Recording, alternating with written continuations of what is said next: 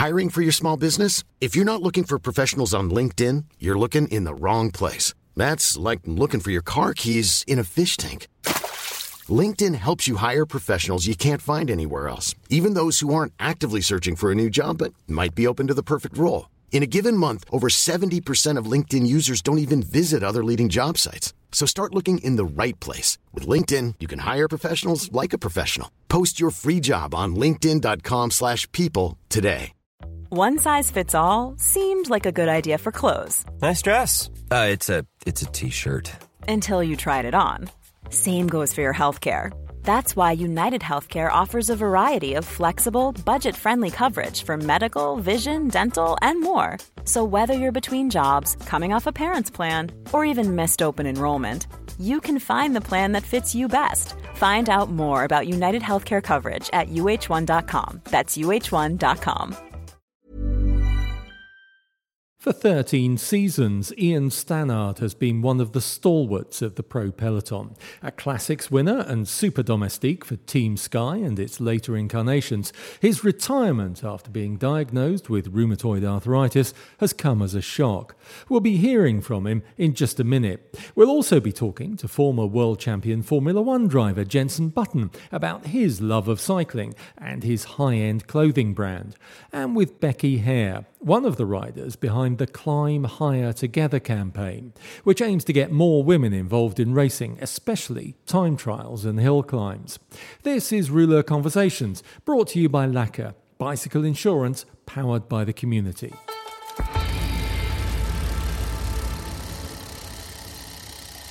It's going to be weird not seeing Ian Stannard in the bunch next year after a decade with Team Sky and Ineos, twice winner of Het Nieuwsblad, multiple classics podiums and British road race champion. It's been a long and distinguished career. So what does the future look like? Scary, really. I think that's the biggest thing, the unknown of next year, and it's all I've done, since I was 12, 13 years old, and kind of gone through the system of British cycling and then turning professional, and big unknown now, and it's pretty scary. And when did you make the decision? It's been kind of a long time coming, really. I've got the rheumatoid arthritis, which is really starting to affect me, and it's not really a challenge I can overcome, and just the pain in my joints when I'm riding and training, it's just getting too much. Could you tell us a little bit about the arthritis and what it's been like to deal with it in the last year or so, when you first knew you had it? I mean, now I look back, I've had some little telltale signs and symptoms for a little while, or the last few years, but it got to a point where my wrist had really swollen up. I kept denying, I bit my bike, need to alter the position, I sorted it after the season, and just kept kind of ignoring the pain, which ended up in an operation on both my wrists, which then I got the blood test back, and it kind of confirmed the rheumatoid arthritis, So I kind of thought I could not beat it, but kind of sort it out. It hasn't really happened, and actually it's been getting more and more severe, and kind of led to where I am now, unfortunately. And what were the biggest challenges riding with it? In the cold, the dexterity in your hands goes, and getting hold of your food out your pockets. They're not an easy place to get into when your joints are stiff and sore, getting your bars open as well. And then in the heat, the inflammation seemed to come up more in Australia. I was struggling with it. And then it's just like your joints are on fire when you're riding, you hit a bump or the cobbles. You're just in constant agony with it. Okay, and leaving the sport, you've had an amazing time. Last, since you were a 17-year-old, your career. And what's the thing you look back on with the greatest fondness? It'd be winning en route for the second time, against 3 quick-step guys in their own backyard. It's something I won't forget for sure. And what's the one race you wish you'd been able to win? Definitely been Paris-Roubaix, remember seeing the images from when I was younger and watching the race, and I think it's the toughest race out there, and it would have been amazing to win that. But still, standing on the podium was a real special moment in the career as well. Great moment in the career, and fantastic to see Heyman win, and be racing for that line against Tom Bonan as well. Obviously being known as a kind of tough racer, hard man of the sport, what's the kind of coldest, grimmest kind of memory you have?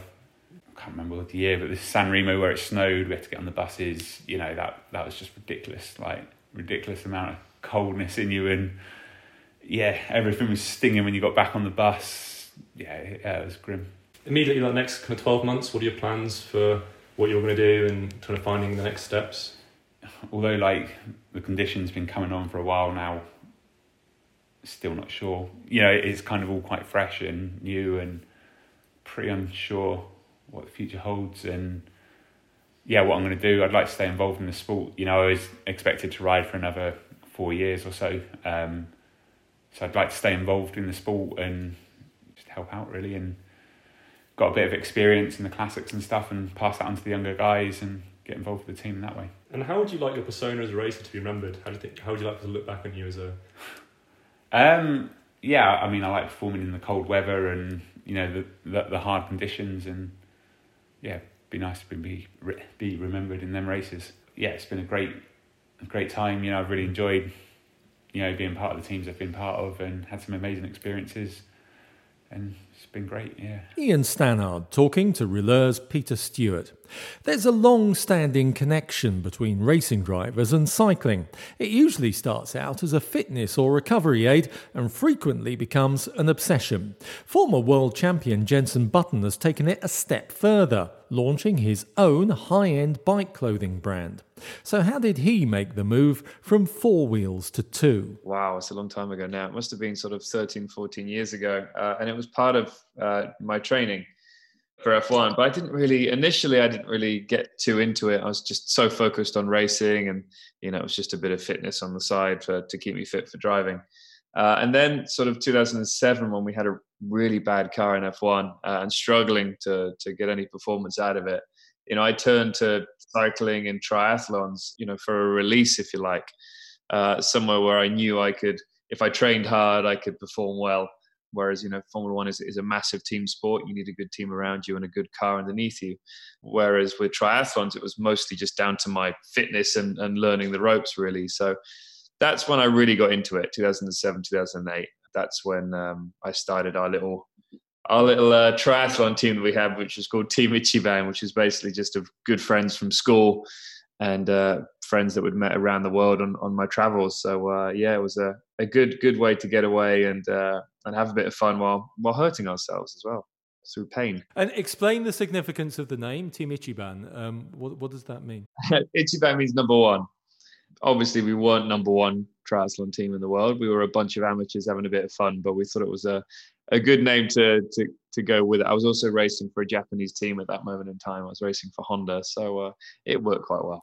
There is a sort of strange link, isn't there, historically, between Formula One and cycling? Lots of drivers have taken it up. Nigel Mansell, Alain Prost, a couple of examples. Is it just the fitness, do you think, or is there something else about it that appeals? Yeah, as you said, a lot of drivers have been into it in the past. I've seen a lot of pictures of the late Ayrton Senna riding his bicycle. So I think a lot of it is we do get a lot of fitness out of it, you know, in terms of building lactic acid on bumpy roads and what have you.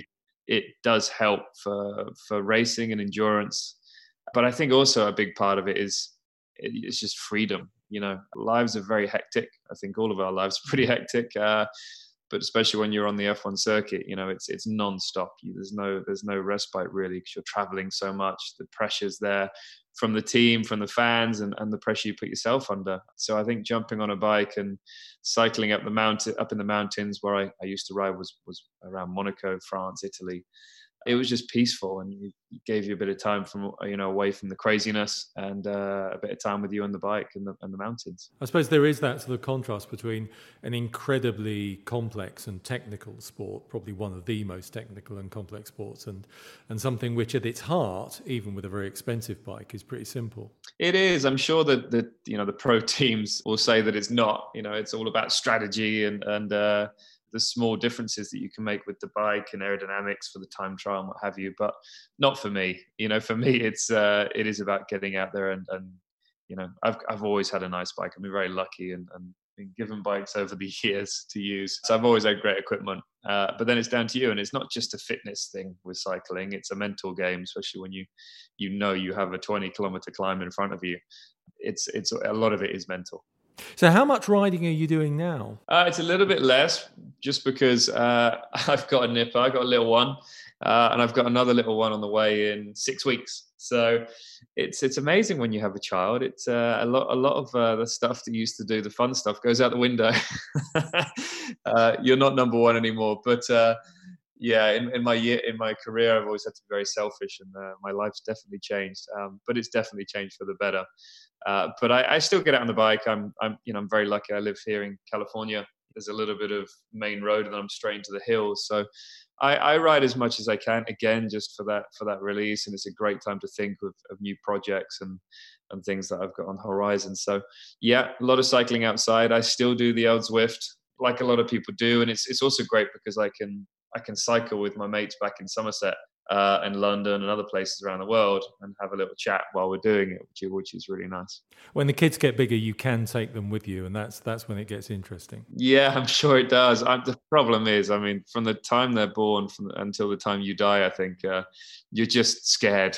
You're scared of breaking them.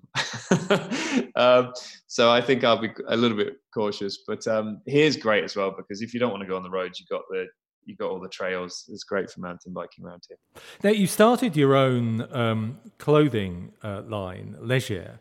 Again, as a kind of a real contrast between Formula One, where you're dressed in effectively some sort of life support system almost, and cycling when you've just got a couple of bits of Lycra between you and the road. What was it that inspired you to start your own clothing line? Well, first of all, just so my missus could laugh at me, she loves it when I wear Lycra.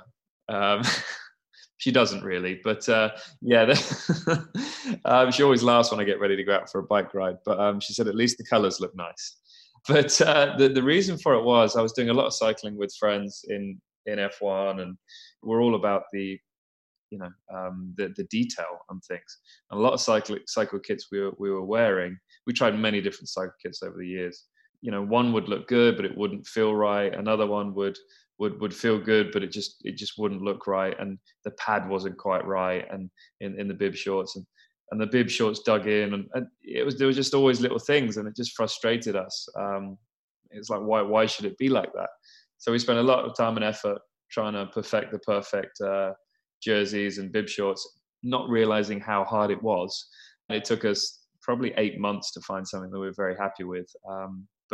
Yeah, I mean, now we put on our kit and it makes us smile how good it feels. You don't end up with a sore bum after a ride, or basically you don't feel like you're wearing a jersey. So it's for us it was key to bring something to the market, but also just something for us to wear that we really liked. And coming from a background, as I said, of fine tuning, it took us ages to get it to where we wanted it to, but I think we're there now.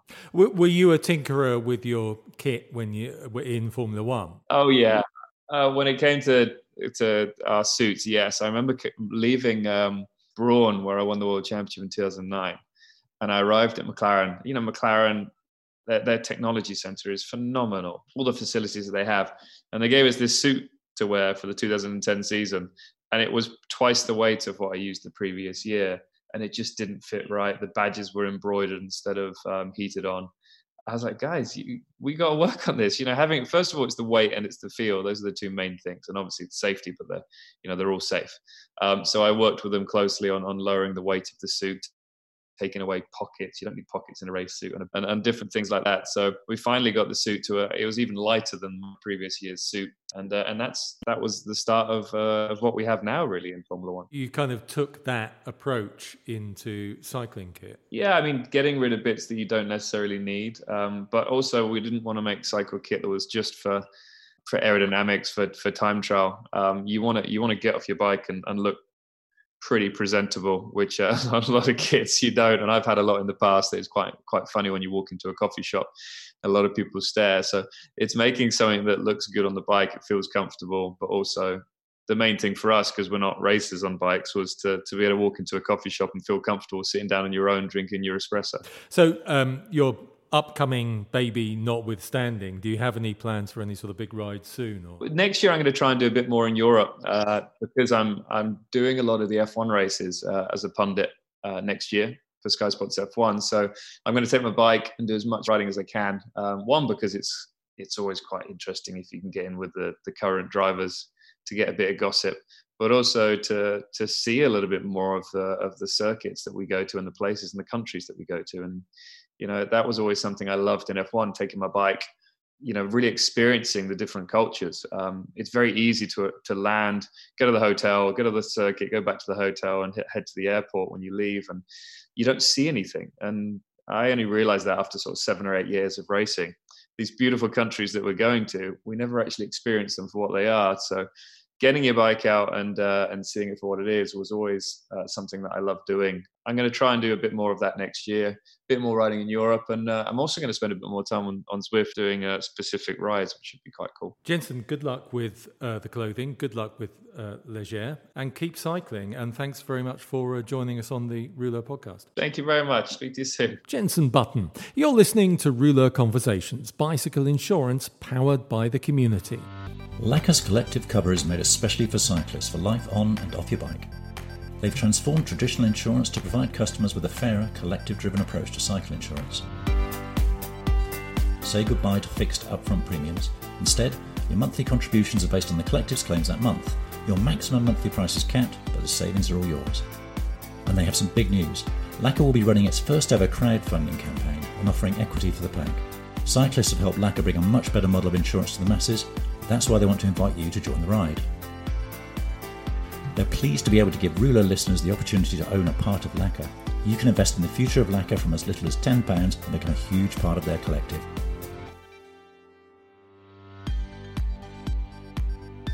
To register and to find out more about Lacquer's crowdfunding campaign, head to lacquer.co. Remember, when investing, your capital is at risk. This announcement was approved by Cedars. The 100th edition of Rouleur is on its way, and if you want to be sure of getting a copy of this historic edition, you'd best go to the website and take out a subscription. But don't take my word for it, listen to Ned Bolting. Now then, here's an infomercial message for the discerning folk of Rouleur land. For the finest long-form cycling journalism and exquisite photography and design, why don't you simply subscribe to Rouleur magazine? It costs as little as £7 per month. Regular columnists include Orla Chenouille, Romain Bardet and me, Ned Bolting, accompanied by features from the best writers and photographers in the business. Simply go to rouleur.cc. You know it makes sense.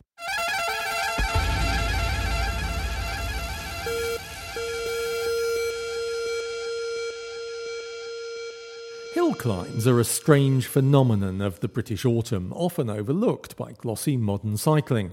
Well, this year, the National Hill Climb Championships became the focus and inspiration for a campaign aimed at getting more women to race bikes and, in particular, to get equal prize money across the sport. The hashtag Climb Higher Together has attracted a lot of attention online and is driving an impetus for change. One of the people behind it is Becky Hare. It was really the girls at Reading Cycle Club that were working behind the National Hill Climb Championships for 2020.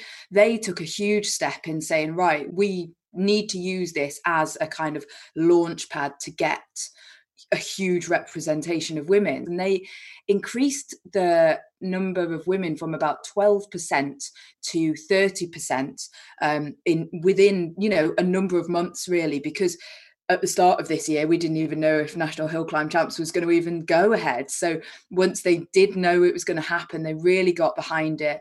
I suppose that's when it kind of came to me and a few of the other girls.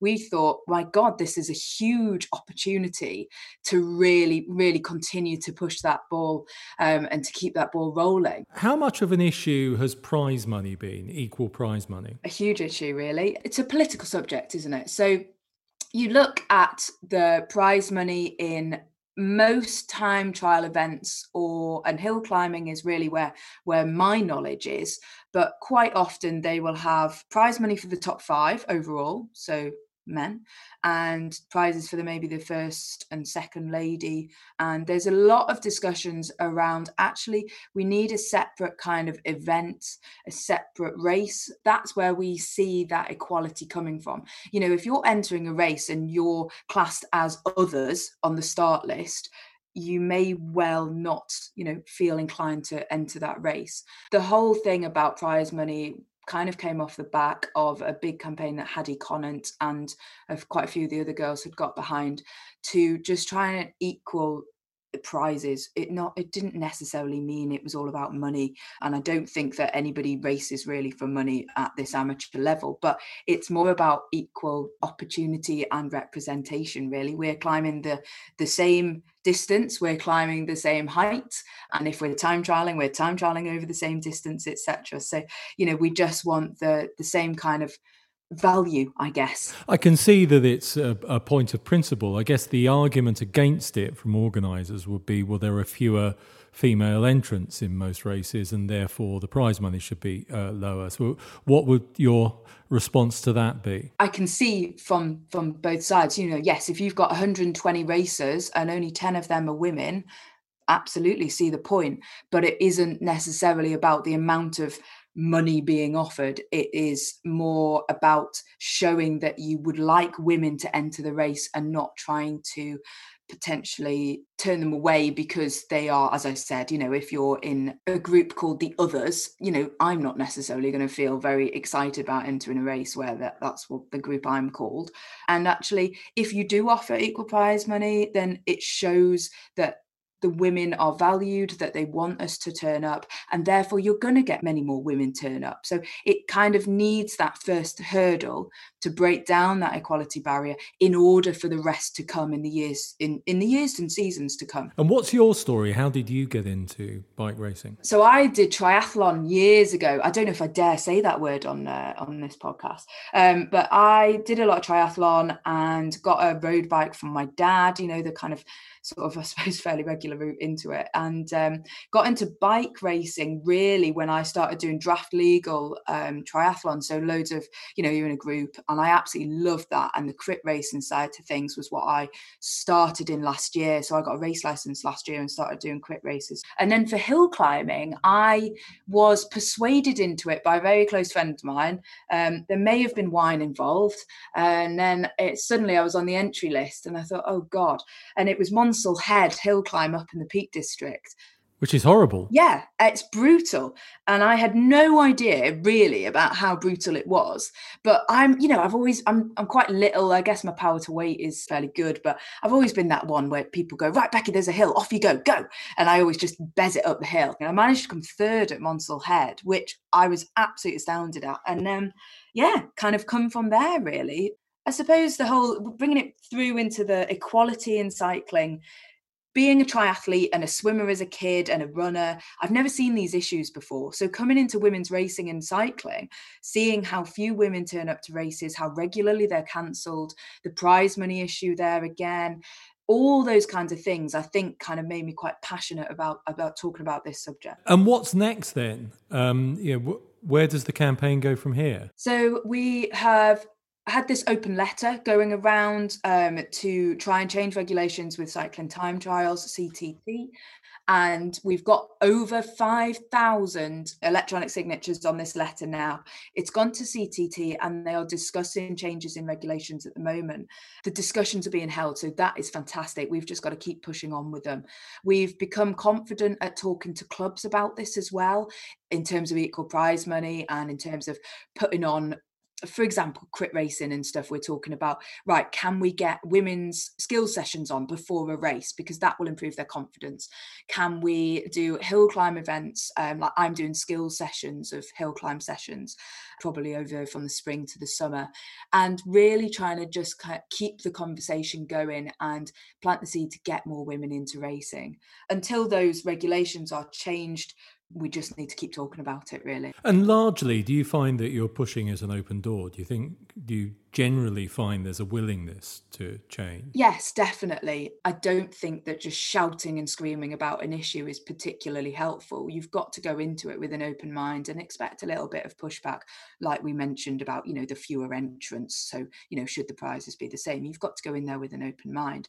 There's a very, very, very small minority of club committee members that have really pushed back to us, but you know what, for the number of people that have, say, signed this open letter, got behind us and talked to us about it, those people will, we really don't mind about them, I suppose. So we've just got to kind of keep talking to them and keep trying to push through.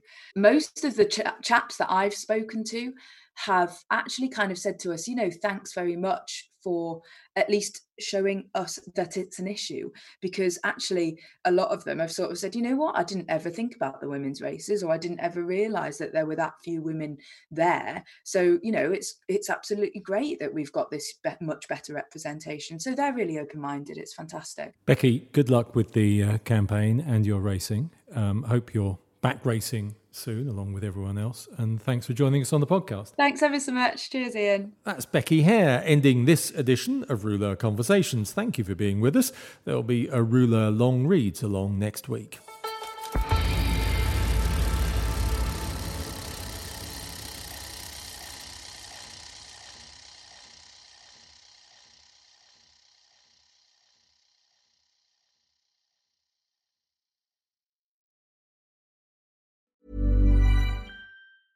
Even when we're on a budget, we still deserve nice things. Quince is a place to scoop up stunning high-end goods for 50 to 80% less than similar brands. They have buttery soft cashmere sweaters starting at $50, luxurious Italian leather bags, and so much more. Plus, Quince only works with factories that use safe, ethical, and responsible manufacturing. Get the high-end goods you'll love without the high price tag with Quince. Go to quince.com/style for free shipping and 365-day returns. Mom deserves the best, and there's no better place to shop for Mother's Day than Whole Foods Market. They're your destination for unbeatable savings, from premium gifts to show-stopping flowers and irresistible desserts. Start by saving 33% with Prime on all body care and candles. Then get a 15-stem bunch of tulips for just $9.99 each with Prime. Round out Mom's menu with festive rosé, irresistible berry chantilly cake, and more special treats. Come celebrate Mother's Day at Whole Foods Market.